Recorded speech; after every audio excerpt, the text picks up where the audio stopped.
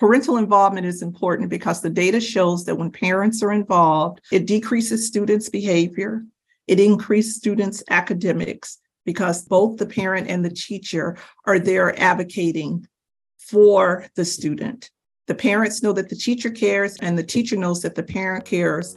It's a better outcome for the student.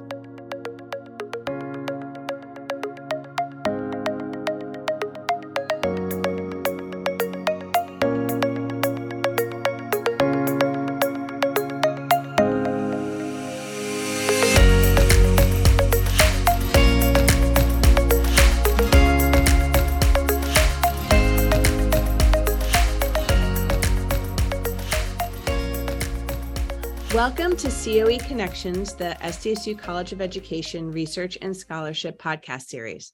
I'm your host, Rachel Haynes-Schlegel. I'm the Associate Dean for Research in the College of Education and an Associate Professor of Child and Family Development here at San Diego State University, a Hispanic serving institution on the land of the Kumeyaay. This is our fifth episode of the series, and I'm joined today by Dr. Regina Brandon. Regina is an associate professor of special education at San Diego State and coordinator of the Mild Moderate Disabilities program. She's a former classroom teacher for students with mild to moderate disabilities. Her research agenda includes the role of parental involvement on the academic success of culturally and linguistically diverse students with disabilities, and the successful inclusion of students with disabilities into the general education classroom. She currently leads international study abroad programs to provide students with global cultural experiences. Welcome, Regina. Thank you so much for taking the time to talk with me today. And before we get started, I want to mention I'm in my office in Lambton Hall. Where are you today?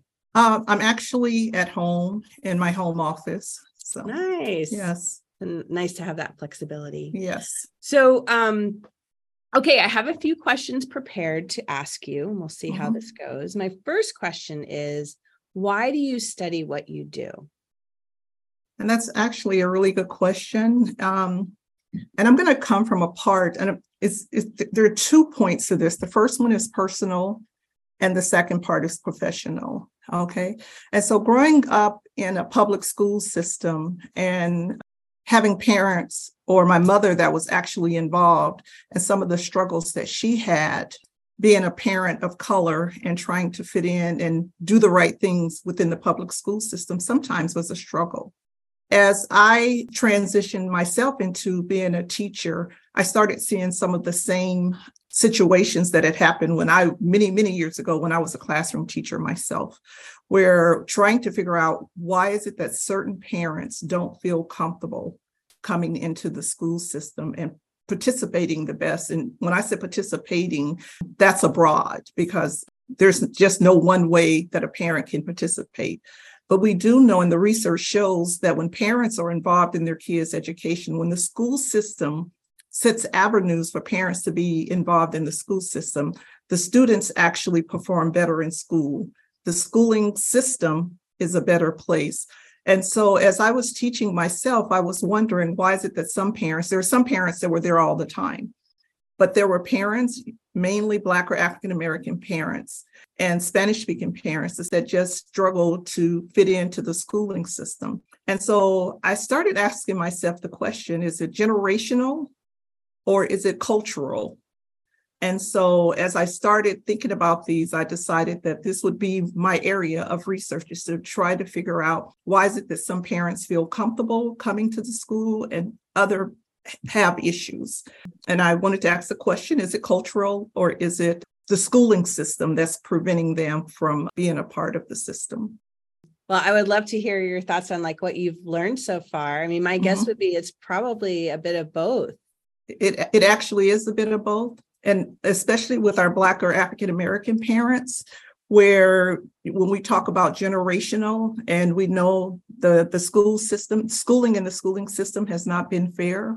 I know a lot of time we talk about the importance of Brown versus the Board of Education. And on one hand, it was good, but we also have to really stop and think about some of the tragedies that came out of that as it relates to Black teachers, Black principals, Black administrators. And so some of that is generational. On the other hand, working with some of my Latino families, I've learned that theirs is more cultural, because they actually feel, and this is what some parents have told me, that they feel that if they're there, they're interfering, that they have such faith in the educational system and the ability of teachers to do what's right by their kids, that they prefer to step back. What's really interesting here is that we're starting to see some of these tides change, especially with more by Latino families, where they're actually knowing the importance of being involved and getting in there and making sure that their kids are having their needs met. That's wonderful to hear. Mm-hmm. It's not common these days that we hear about things that are kind of getting better in our educational system more broadly. Yeah. Can you describe an example of the impact that your work has had on the community? Having the opportunity to speak with and collect data from parents across the board gives me also the opportunity to talk to these parents. It also allows me to take my results into the classrooms, into my classes where I teach students on the importance of making sure that parents feel welcome in the classrooms and in the schooling system. We know that the majority of teachers are middle-class white females, and a lot of these teachers come from different backgrounds and speak different languages than the students that they are responsible for educating. And so hopefully through my work, these teachers have a clearer understanding of the importance, because we talk about these unconscious biases. We all have them, but when you're in the classroom and you're working with someone that's coming from a different background than you don't want those biases to turn into microaggressions, which can then turn into racism and cause other issues. So just making sure that the students within my classes understand the importance of parental involvement. We try to come up with strategies for including parents, reaching out to parents. It's really interesting. One of the common comments that I get from parents is that phone call home, that when the phone rings and it's the school, they don't want to pick up because they know that it's the school or it's the teacher calling not to say something nice or good about their kid. And so I'm like, if you are a teacher and you can't find the good in a student, regardless of, if it's a behavior issue, if it's a learning difficulties, then that's a problem within itself. Yeah, absolutely. And I was so struck looking at the article and talking about the grant that you wanted me to sort of get to review as part of kind of getting to know your work in preparation for this episode. And really, what you just talked about, I also saw and was struck by the dual impact that you're having through the teacher preparation work that you're doing. And we talked about the garden plot project that you and Dr. Stella Chizik did that brought together gen ed and special ed student teachers or teachers in preparation. And I want you to talk about that for a second. And I also just want to point out that your scholarly work is also bringing tools that the whole community can use beyond the students that you're preparing. The parent reflection questionnaire, I thought was so cool as a very concrete tool that teachers can use to really get to know each parent. You can use it quickly, or you can use it in depth, depending on sort of where you are and how many kids you have, et cetera, et cetera. So I'm just really struck by both the work you're doing in teacher preparation and your scholarly work and the tools that you are putting out into the field. And so I want to give you an opportunity to talk about those things as well, if you'd like. It's quite interesting because sometimes all a parent needs is to know that there's someone or a teacher that cares about their kids. By reaching out, because we know that parents know their kids better than we do as educators, we do. But just reaching out and asking basic questions about that student about that child or that parent's child can make a world of difference. I just think that it's really important that pre-service teachers are prepared to really address the needs of the families. If it's a family that doesn't speak the same language, the same background, the same culture, the same skin color, we hope that we're preparing teachers to address all of these needs. As far as with the garden plot, that was a project that I worked on with Dr. Chizik, which I'm really, really happy about. If you go to IDEA, which is the Individuals with Disabilities Education Act, it states that students must be educated in what we call the least restrictive environment. For many students with mild to moderate disabilities, that least restricted environment is the general education classroom if they can have their needs met there. And so basically what we did is we put together this project where general education pre-service teachers and special education pre-service teachers had the opportunity to go through the program together, basically creating parity between the two units. There was a school district that was very instrumental in helping us put this together. We were able to have the students from teacher ed and students from special ed actually go through their student teaching experience together. They were able to plan together. They were able to learn together.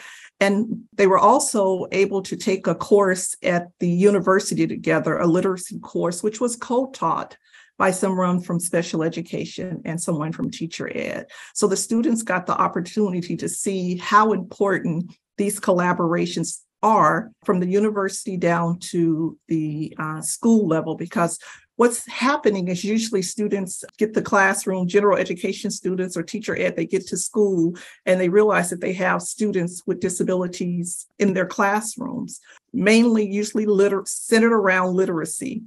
But they haven't had the opportunity to really explore or learn the strategies or methods within their teaching credential program. And so this gave them the opportunity to really come together and work. It was really nice because we know that it can work, but it took a lot of work. There were students from the dual language department that was a part. So it was all three departments, teacher ed, special ed, and the dual language department. So the chairs all agreed that we would allow these students to come together and work together and cooperate together. They were able to plan together. They were able to do what we call PLCs, where they're able to come together, professional learning communities, and discuss the students. If it's a student in the general education classroom and they're struggling, they could really come together and the special ed teachers could give them some strategies. The same with students from the dual language department. So the project was really amazing. It took a lot of work to get it going. It took a lot of belief from the chairs of the three departments to get it done. And it definitely, because of the district commitment, and that was within La Mesa Spring Valley School District, that they bought into this and they were able to really come together. They found the principals that were interested in allowing these collaborations to take place on their campuses. And so it worked out really well. That is just so amazing. And also, in some ways, as I'm listening to you talk, I'm thinking, this sounds like this would be how we want teacher preparation to happen. Yes. My heart's a little sad that the teacher preparation isn't already happening like this, because there's so many students with disabilities, disabled students in every classroom, across the country. And to have the training happening in these silos is such a missed opportunity to benefit both the teachers and the students and families. We talk about students with learning disabilities or students with disabilities, but having these collaborations also allow students, which we consider to be low achievers, they may not qualify under IDEA as a student with a learning disability, but they are still maybe struggling in some areas. And so having these teachers in the classroom together is also important, because it would be great if we could make sure we're addressing the needs of all of these students, including those students that are identified as just low achieving students or students who are struggling. Yeah. Wow. So I want to ask you, what do you struggle with the most in studying your area? So the first part would be the parents. I'll go there, and just getting parents to know that you're coming from a good place, know that you have their best interest at heart, because when you're going out and you're trying to talk to parents and you want parents to participate in the study, a lot of times, because parents have had such negative experiences with the school system, they're reluctant to be willing to participate in some of these surveys.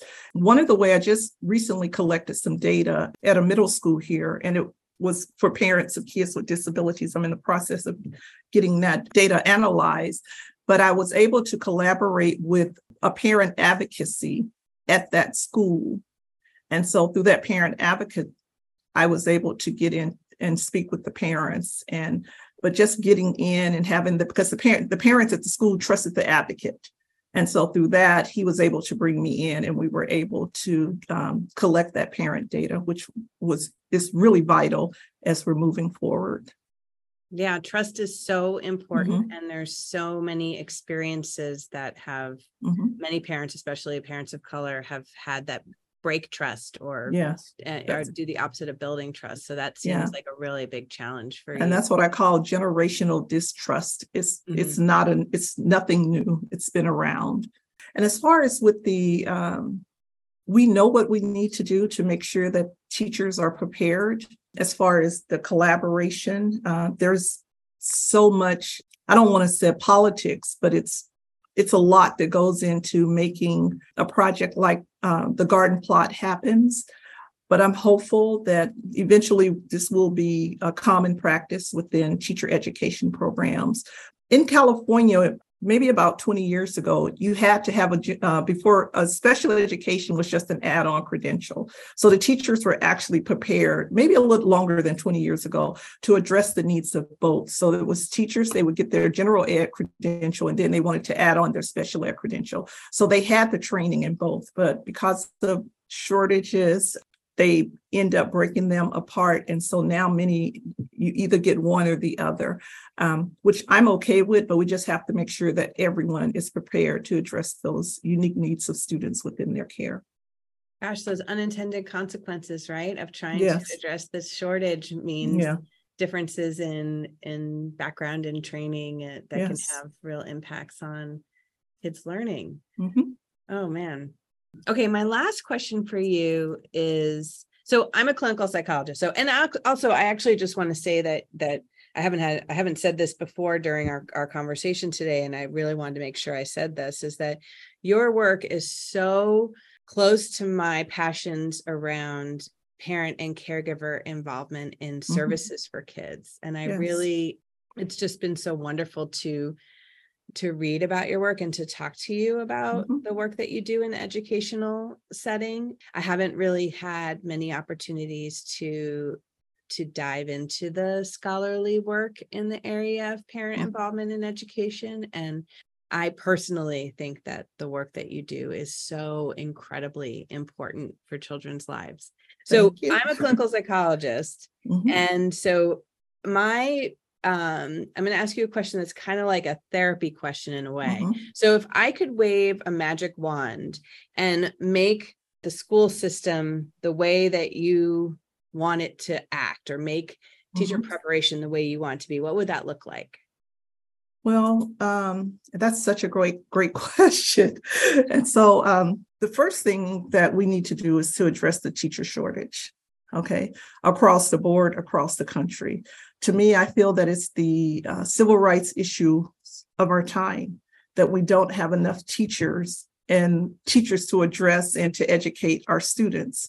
We do know that as it relates to students with disabilities and students of color, a lot Black African-American students, these students are more likely to have a teacher that is not a credentialed teacher educating them. That's a major problem. And so if I could wave my magic wand and say, like, we're going to really address some of the issues as it relates to the educational system, I think that the federal government needs to step in. We need to figure out what we can do to make sure that teachers are prepared. We need to make sure that teachers are able to live in and afford to live in and house in the communities that they teach in. It's a serious problem. And I don't like to I was just having this discussion with someone, and they said, do you think that we're losing the educational fight? And I don't want to say yes, but we do have some issues. And it's just not taking place in California. It is really across the country. And then on top of that, if we talk about how Brown versus the Board of Education focused on access, but what about equity? Is access enough if equity is not involved? And even just thinking about what happened in general with kids during the pandemic. But when you talk about the services that were lost during that time, where kids did not have their needs being addressed, was a major issue.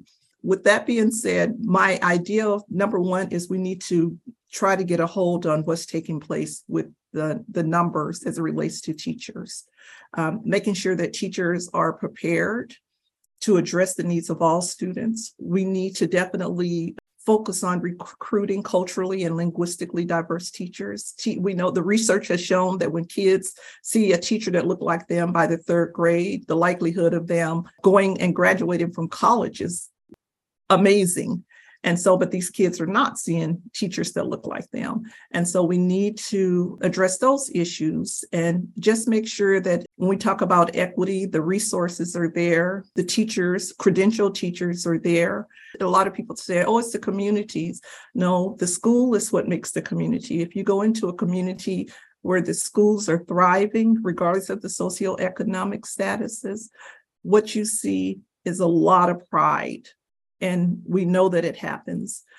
Dr. Johnson's program shows that you can go into these schools and that teachers are doing some amazing things. But one thing for sure is, you can't do amazing things if you don't have teachers in the classroom who are prepared to address the needs of all their students. Well, awesome. I just want to say real quick for our listeners that Dr. Johnson, you were referring to Dr. Joe Johnson, and yes. we're referring to the NCUS, the National Center for Urban School Transformation. Yes, his work is phenomenal, and his colleagues there. Well, thank you so much, Regina, for taking time to talk with me. I really, really enjoyed hearing about your work and also just sort of experiencing the passion that you have for your work and hearing about the impact that you're having on both the systems and the community in a broader way. Thank you.